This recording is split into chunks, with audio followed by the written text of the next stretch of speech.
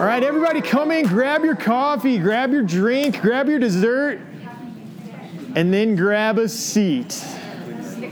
If you can find a seat and make it happen. Awesome. Hey, so you guys all made it through the holidays. Congratulations. And into the year 2019. That's honestly no small feat, right? Surviving holidays. It's true. It's something good and something hard, but you know.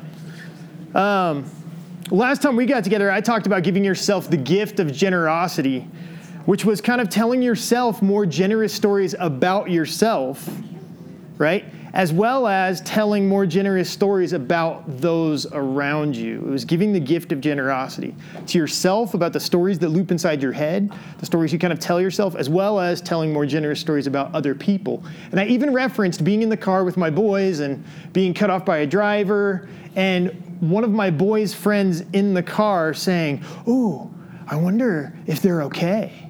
Like, I wonder if everything's all right." And I was like, "What do you mean?" You know, because like I was pissed off about being cut off, and they were like more wrapped up in something could be going on.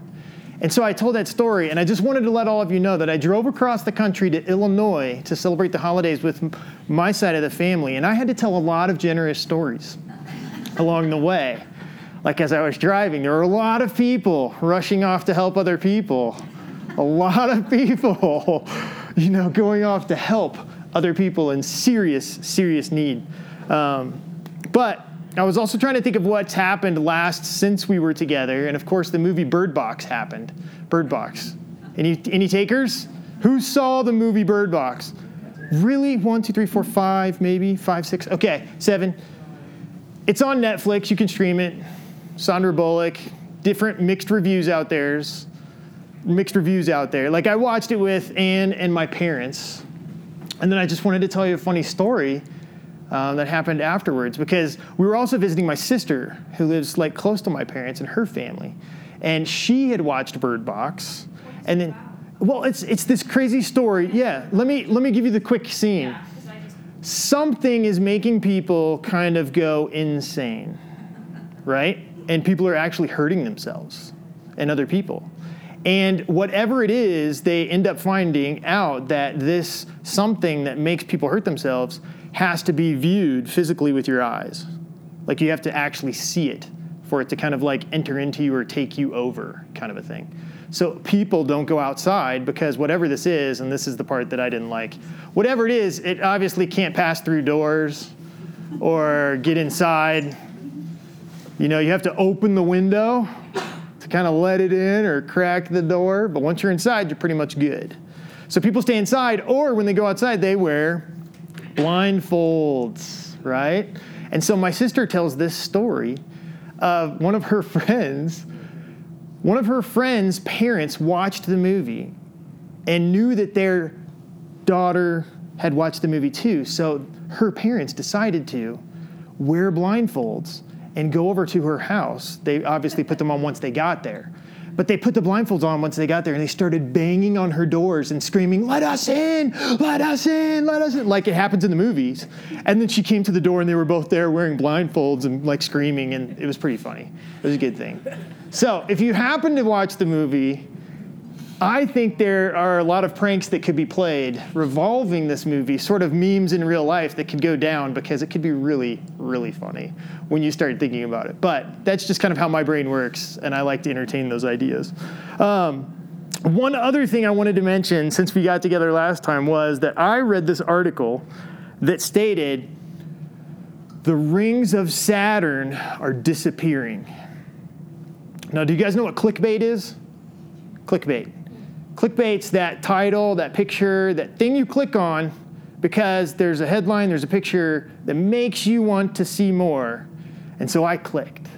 The rings of Saturn are disappearing. And so I started reading this story written by some person who's in that field, obviously. And they simply stated, you know, that like scientists had once predicted that the rings of Saturn would disappear in 300 million years. That's what they said. And they said, but after observation, recent observation, scientists have noticed that the ring rain, which is like the rings raining down on Saturn, the rings are falling apart and creating this rain. The ring rate has accelerated, and now the rings will be disappearing much earlier than had been previously predicted. And so I'm reading the article, still interested. And then it said, so now the new prediction is that the rings of Saturn will disappear in 200 million years instead of 300 million years, which honestly is a pretty big difference, right? 30%. I mean, that's a pretty big difference. And I told this story to Ann, and she was like, so what? You know, I mean, like, I don't know. I mean, if you guys were reading that, maybe I kind of felt that way when I got to that part. But then this article had this twist, and that's why I'm even mentioning this to you tonight.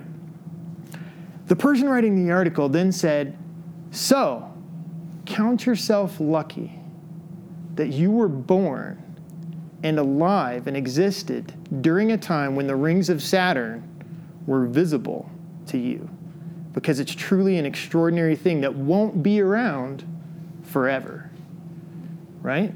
Now, some of you are still like, you know, like, so what? We've seen the rings, and so has the rest of humanity, but you know what I mean? But like, the spin of gratitude that came at the end of that article shocked me in a way that I just didn't see coming.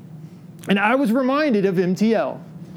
That's why I'm telling you this story, because the story reminded me about how here we're trying to slow down, and we're trying to remember once again that life is truly a gift, a miraculous gift.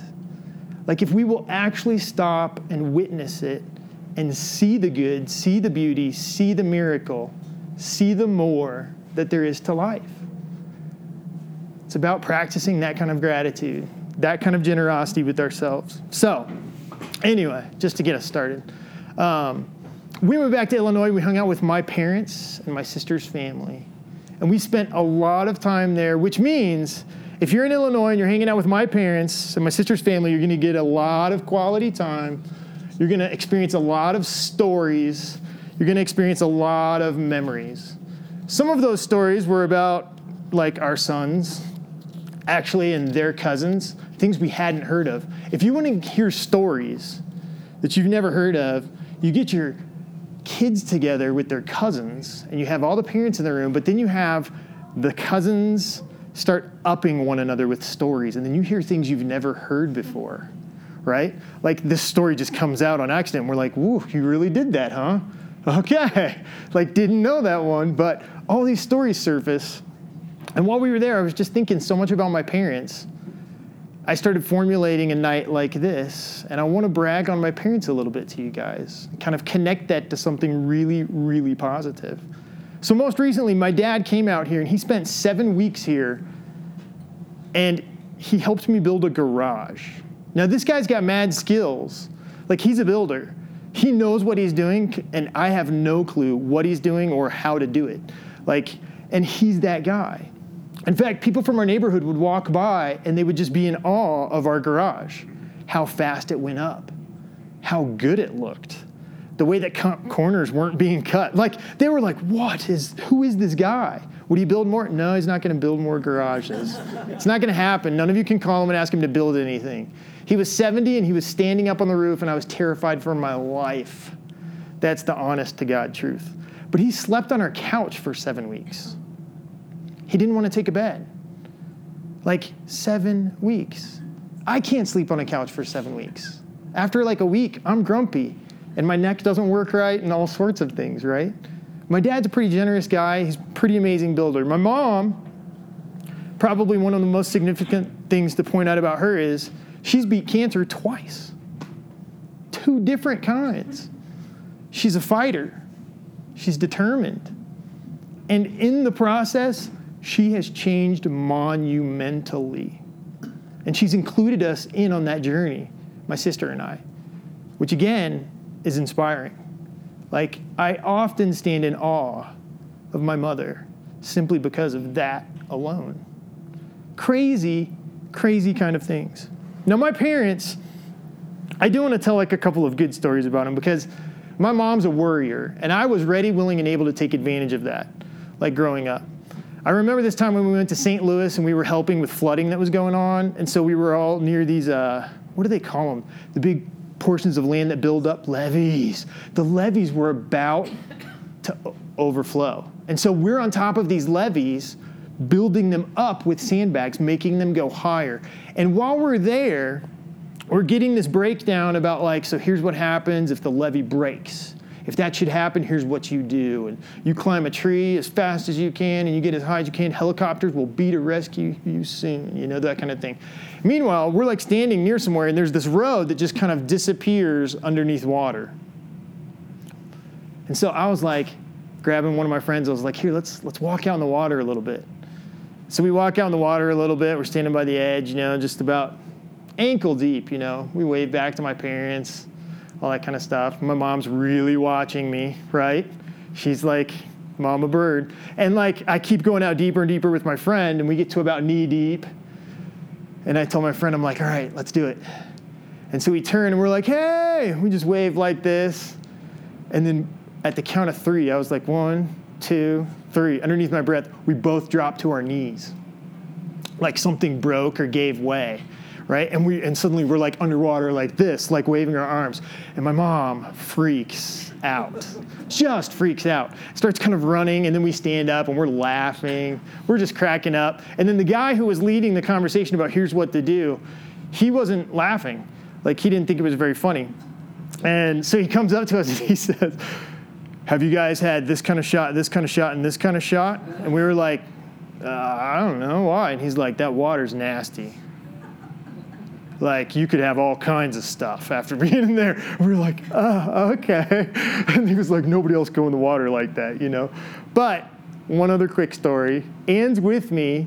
It's like summers and summers ago at my house. We always had this low kind of power line thing in our backyard. And I can't even remember why we were out there, but my parents were out there. Anne and I were out there. Silas was probably out there playing around, and the other two might not have even existed yet. But we were doing something, and I told Anne, I was like, watch this. Gave her the elbow. And so I was looking over here, and I drew the attention to myself, and my mom starts looking. And then I was like, oh, this wire's so low. And I knew this was like a telephone line, right? This thing has no power in it at all, but my mom doesn't know that. And so like I just go, oh, I can't stand this thing. And I reach up and I grab it and I go, oh, like this, and I start shaking. And my mom freaked out again. It was awesome. Like, and I let go and I just start laughing. You know what I mean? My mom's a natural born worrier, and probably the only relief she gets out of those stories is that she passed that genetically onto me, And so now I have sons that torture me and do things just right back, Two of my favorite stories about my dad, man, we were sitting at the dinner table once because we always sat at the dinner table. Every dinner, right? It felt like every dinner. I'm sure we missed some. But me, it felt like every dinner. And we were saying, my sister said something to me, and it made my dad laugh so hard that he actually had milk come out of his nose. And when milk came out of my dad's nose, he started crying and laughing, which then, when my dad laughs, it's one of those contagious kind of laughs. Like the rest of us just die laughing. And then our phone rings, and it was the old kind connected to the wall, right? And so I'm the first one down there, and I answer the phone, and I'm like, hello, and I'm laughing, and I can't even get out words. And then my sister's like, I'll do it. She gets on, she starts laughing, she can't get there. My mom tries, she can't do it. And then my dad finally pulls it together and gets on the phone, and talks to this poor person who's been waiting 10 minutes to speak to a human being that wasn't laughing. But one of my favorite memories was at that dinner table with that experience. One of my other favorite ones is when he took Silas out into the front yard with a metal detector, and my dad had littered the front yard with coins that he could find. And so we go out there, and he's like, hey, Silas, let's go out and use the metal detector, see if we can find any treasures. And Silas is like, yeah, let's do it. And so they go out there, and they just find $30, in quarters, nickels, and dimes, all over the place. And then he was kind of busted the next day when Silas woke up right away and was like, let's go out there again.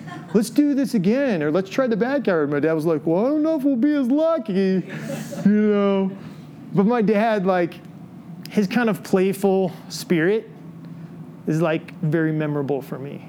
Very memorable for me growing up. Now, I tell you those stories not to like upstage your parents, right? I realize that none of us had ideal parents, situations. It didn't all shake down like that, you know? I'm telling you this story because I want you to get a good picture of who my parents are. I want you to kind of get a little inner glimpse into the workings of Philip and Judy Gallagher. Those are my parents. And I'm going to actually read something now because I want you to get even just a better glimpse of how I see my parents, right? So I'm going to read something to you, and then I'm also going to play something for you to watch on this television. And you might have heard this before, but this is what screams my mom and dad for me. At the 1992 Summer Olympics in Barcelona, Spain, Derek Redmond was entered in the 400-meter dash representing Great Britain. In his semi-final heat, he needed to finish in the top 4 to advance to the final. With less than 200 meters to go, he was in a great position to earn a spot in the Olympic final. Then his right hamstring popped, and he dropped to the track in agony and sat there for a few tortured moments, but then he got back up.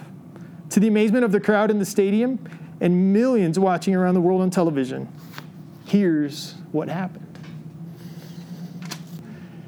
My favorite parts in that video were the people coming up, obviously telling his dad that he couldn't be down there, that he couldn't be doing what he was, and he just waved him off. He pushed the first guy. It's like, this is my kid, and he's in pain, and I'm going to be there for him and help him.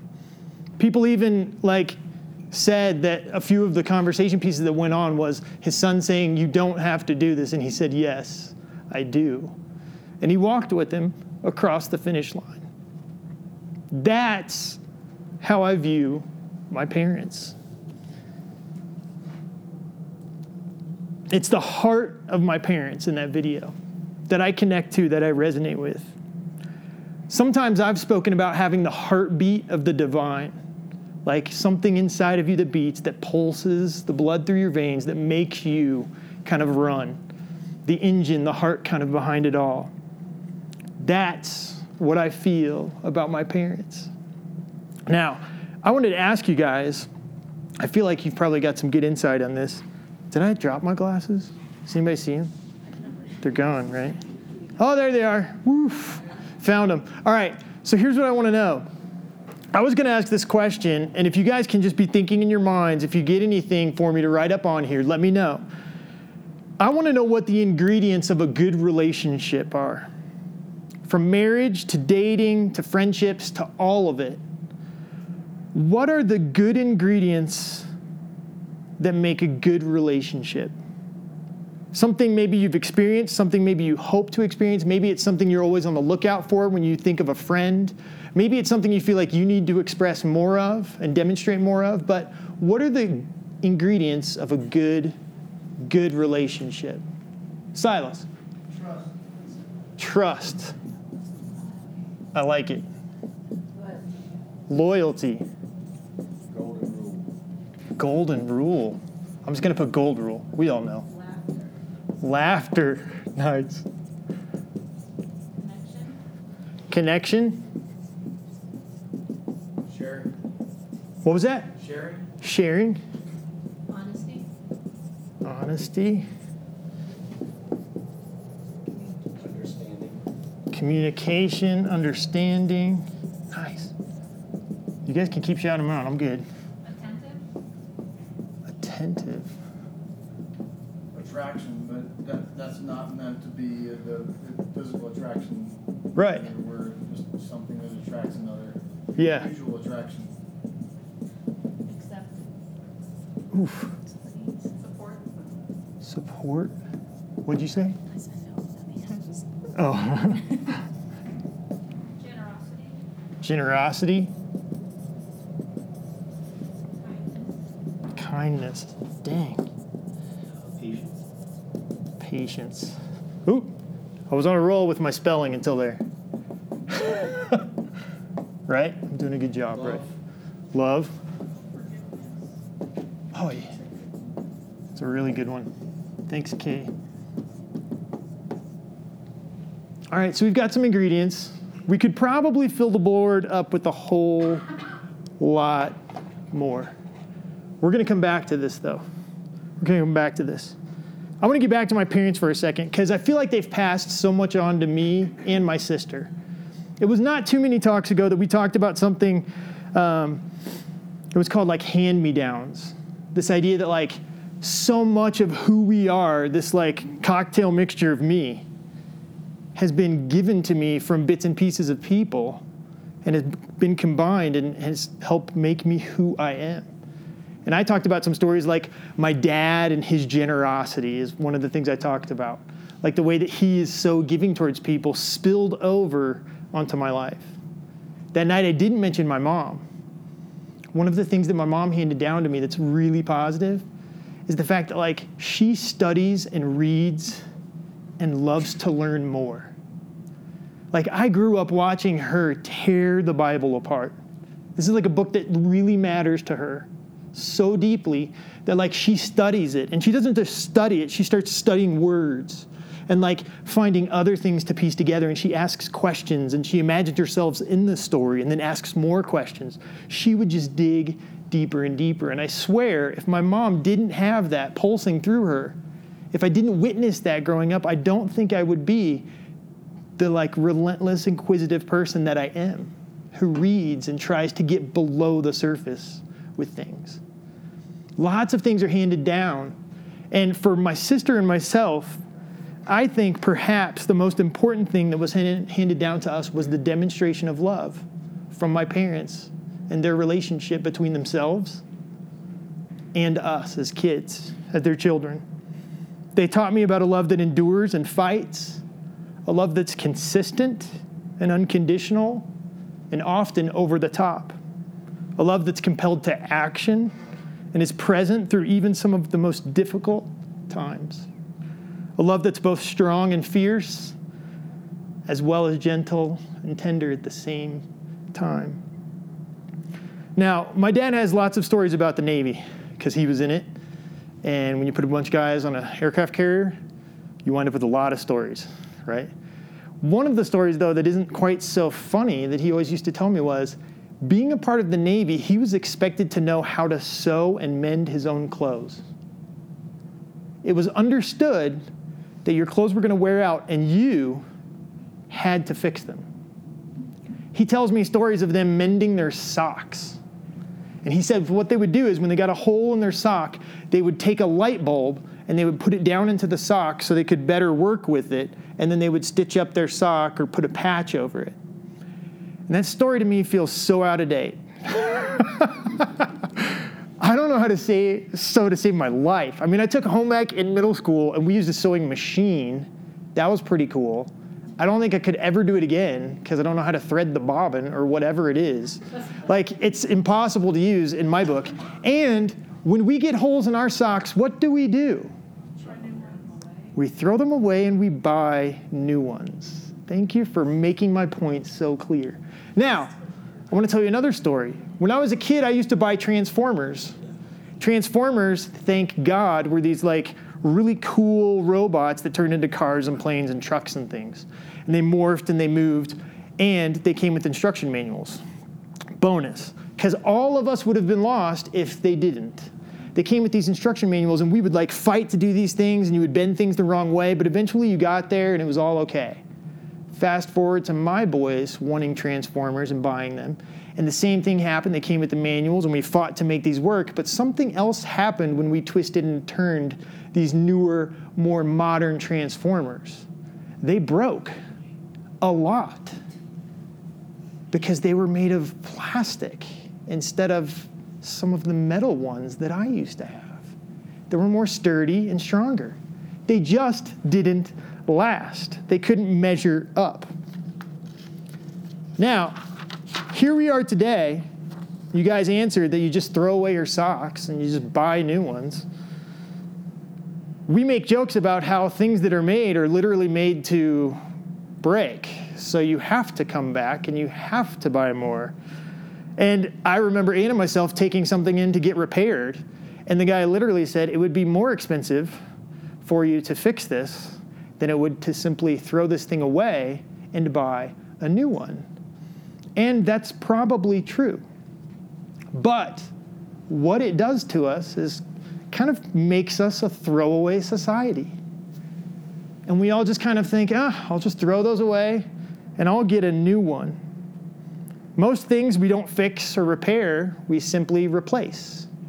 That's kind of become more normal. I started thinking about that, and I wondered how much that view has possibly shaped more of our lives and pervaded more of our culture than we often tend to think or recognize. How has our perspective possibly shifted? So think about it. The idea that we can simply get a new one or get rid of something that doesn't work, could it have changed the way that we love people? Could it have changed the way in which we view relationships? From marriage to dating to friendships. Could the effort we put toward and into one another be different because of what we expect concerning relationships in a throwaway society? Perhaps we cut people loose when we feel threatened. Perhaps we do that more than we need to do. Perhaps we resist or even throw away relationships that could actually lead to somewhere deeper and a better connection. Now, I know some of you are thinking there, you're playing devil's advocate, you're doing what I do, and you're thinking of the exceptions. That's what you're doing. A few of you out there, at least. I just want you to know that we all know there are certain relationships that just can't continue. Relationships that need to be over. Abusive, toxic relationships that just need to come to an end. We're not talking about those tonight. We're talking about some of these other ones that we tend to cut loose because we feel threatened, or we resist and even get rid of that relationship. And there could have been something deeper there. There could have been something more. So here's the deal. Why am I talking about my parents? Because the example that my parents handed me is primarily my starting point for the way in which I demonstrate and offer and give love to other people. They loved each other, and they loved my sister and myself. And so now I love other people. I think we all need stories to kind of ground ourselves and root ourselves. And when I went back to visit my parents and I was kind of confronted with this entire idea, I was like, man, this is a crazy story for me. It's like been a very grounding, rooting, and centering thing in my life. This kind of exemplary story of a love that just doesn't quit. Last Saturday, my parents celebrated their 49th anniversary. And I thought, dang, like that's a long time, guys. Like, wow, how incredibly crazy is that? And then I started asking my questions. Well, was it always good? No. Was it always pretty? Definitely not. Is it perfect now? Not even close, right? There's this phrase that I try to sneak into all of my weddings now. I've built it into like every script. It's like on copy and paste sitting over here, and then I just plop it into every wedding that I do. And I feel like it says a lot about the truth of love. So I wanted to share with you tonight. It goes a little something like this. Today, my encouragement to both of you is to tell a compelling story with your lives. To tell the story of love that we desperately need to hear nowadays. That love is in fact resilient and more powerful than we can possibly imagine. I think we need to see that love pulsating through one another. I think we need to see it in and through you, expressed in the relationships that you have, the relationships that you nurture, the relationships that you cultivate. We need to see how that love runs deep in your veins and is the rhythm of your beating heart. And so I want to encourage you in two modes of operation tonight to kind of like exhibit that love and kind of take it and run with it. The first one's called the off switch. And this is all about action, right? This first one's about action, and it's called the off switch. But what I'm talking about here is acting out of love instead of acting out of fear. And see, the reason this works, though, if you like act out of love instead of fear, is because of how your brain functions. So you've got a brain that when it feels threatened or under attack, your brain's primary purpose becomes protection. And it actually shuts off rational, logical thinking in order to protect you at all costs. So oftentimes when you get into a disagreement, an argument, something that's frustrating, if you feel threatened, if you feel under attack with whoever it is in front of you, your brain mode switches to protection. That's what it goes to. So what I'm saying is, you have other parts of your brain as well. And you actually have these logical, loving parts of your brain that aren't about protection and survival. And literally, when you turn that side on, it shuts off the other side. And so what happens is, if you find yourself in a position where you do feel threatened, you feel under attack, you're kind of like, you feel irrationality taking over in a relationship. What you can do, instead of getting angry and irrational, is choose to act in love. To take action in a compassionate way that literally turns off the part of your brain that's very willing to keep you spiraling around in your brain in thoughts and horrible narratives, and keep kind of the two of you, whoever you and that other person is, kind of in this horrible vortex, right? Here's the tricky part of this whole thing. The off switch, someone has to turn it off.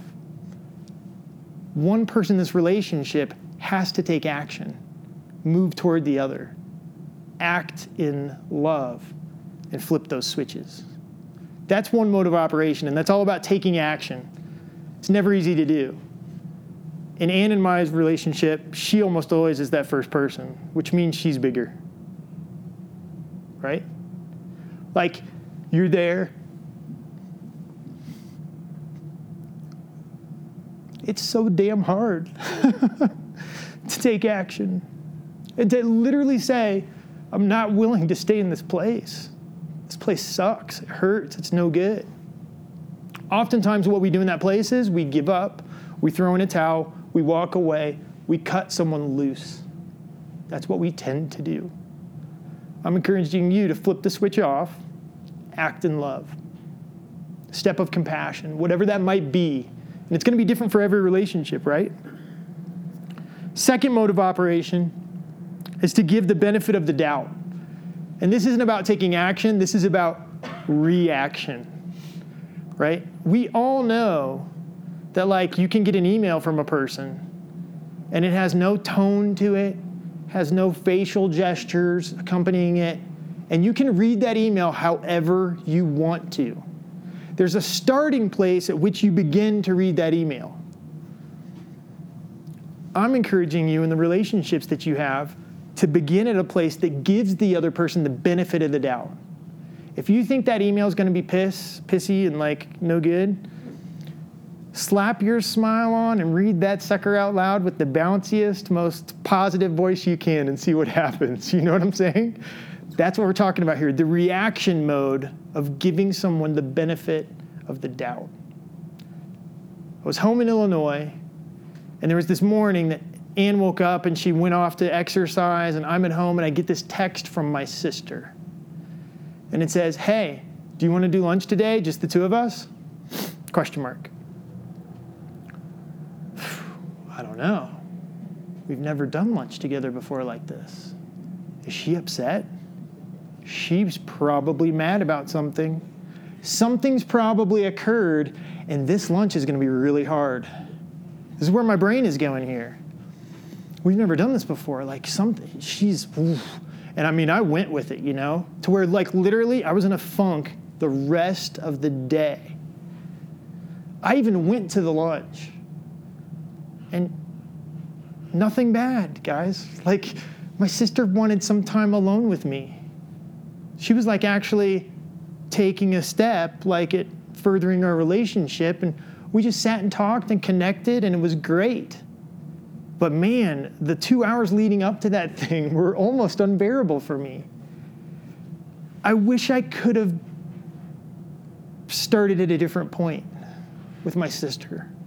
I wish I could have given her the benefit of the doubt that said, oh, it's my sister. She just wants time with me. She just wants to connect. We're just getting together. Like, we didn't get any time to spend together or talk, and we're going to do it now. That's going to be incredible. reaction from other people, the relationships in your life, whoever those people might be, trying to check yourself and correct yourself and say, hey, where am I starting right now with this person based on the look they threw me, the text they sent me, the comment they made, whatever it is, go back to that starting point. Give them the benefit of the doubt. Please, give them the benefit of the doubt. This might actually be something that enables you to go deeper with one another in your relationship. Oy, oy, oy. I think that we tend to forget that relationships get better over time. The majority of them. Some of you are thinking about the exceptions to the rule. That's okay. Let's think about the non-exceptions to the rule. Relationships take time. It's Malcolm Gladwell, right, in his book, The Tipping Point, maybe? I can't remember which book it was now. When he talked about mastering something, 10,000 hours. 10,000 hours need to be spent toward... Outliers, thank you. Need to be spent towards something in order to make you a master of it. 10,000 hours of trust, loyalty, laughter, the golden rule, sharing, communication, generosity, honesty, goodness, kindness, love, forgiveness. Who in the room has spent 10,000 hours of forgiveness? Oh my God, yeah, my son raised his hand. That's a good one, man. 10,000 hours making you a master at love and relationships. None of us are there. We're not quite there yet. We've got some work to do. We can change our modes of operation. And even though I look at this list and I see this thing, I think that's a lot of time. And apparently some of these ingredients, it can't just be smooth sailing either to create a good relationship. There have to be obstacles and disagreements. If you're going to practice forgiveness, you got to have something to forgive, right? We got to talk about trust. We've got to talk about patience. A lot of these things are good and ugly at the same time. It takes a lot of effort, a lot of time. So when the obstacles and frustrations come, and they most certainly will, don't be the person to cut and run. Don't be the person to throw in the towel. Just because you know it might cost more to stick it out, and it could be less expensive to go find a new one, don't do it. Don't do it. Relationships are hard and they're messy. In our throwaway culture, sometimes we tend to cut and run too quickly. We tend to throw in the towel too fast. My parents, their years of experience, their years of disagreements, the blood, the sweat, the tears, I feel like it's kind of made them masters of love.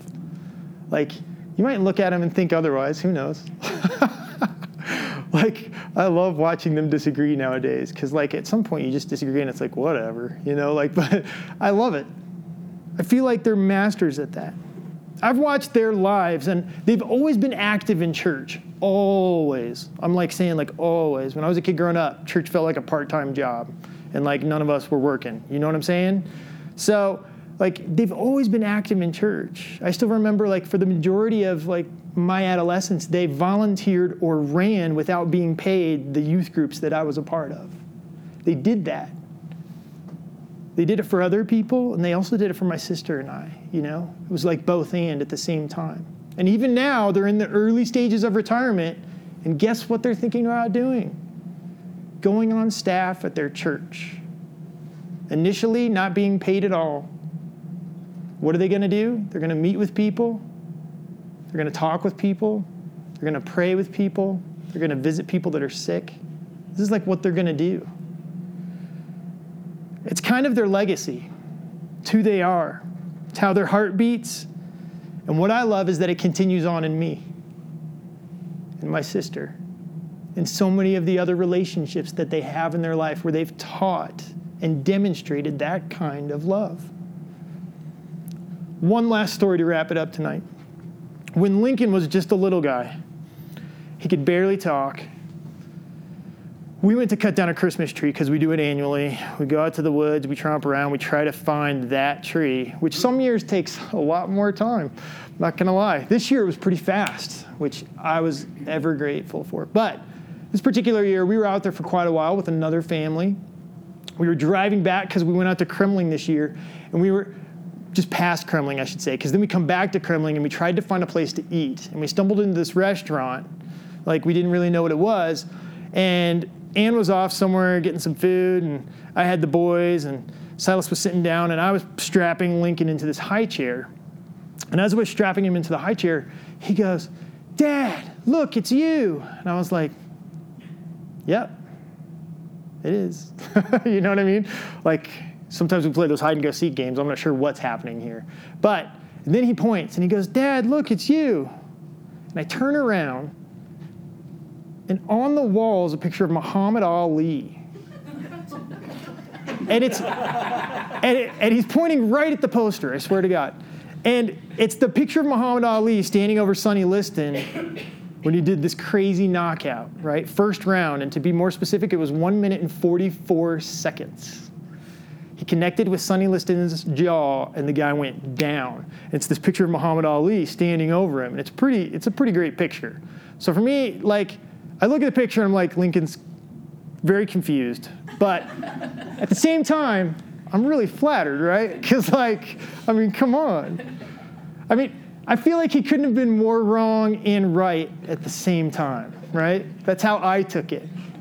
But metaphorically speaking, like symbolically speaking, I feel like my parents gave me this kind of crazy fighter heart. So I like to think that what Lincoln was talking about that day was the heart inside of me. He actually could see, sense, or feel the heart that I carry, the heart that I wear on my sleeve, the heart my parents passed on to me that beats in sync with the divine, a heart that fights for love and views relationships differently. They're not something to throw away or something to get rid of. They might just need some fixing and a little bit of repair. A heart inside of me that acts in love when it's threatened. A heart that sees the potential in all things to grow closer and honestly looks for the good when pretty much all you can see is the bad. But hunts, searches, looks for the good. So, with that said, until next time, may your heart grow bigger. May your heart take action and turn the switch off, allowing love to win in your relationships. May you react by giving the benefit of the doubt and use that as a starting place with the people that you have relationships with. May you put in the effort and the time to become a master at love and the relationships that are around you. May your heart sync with the heartbeat of the divine. Amen. All right, there you guys go. That's the first MTL of 2019. I had to brag on my parents a little bit and encourage you guys in your relationships. We'll be here again, not next week, but the week after.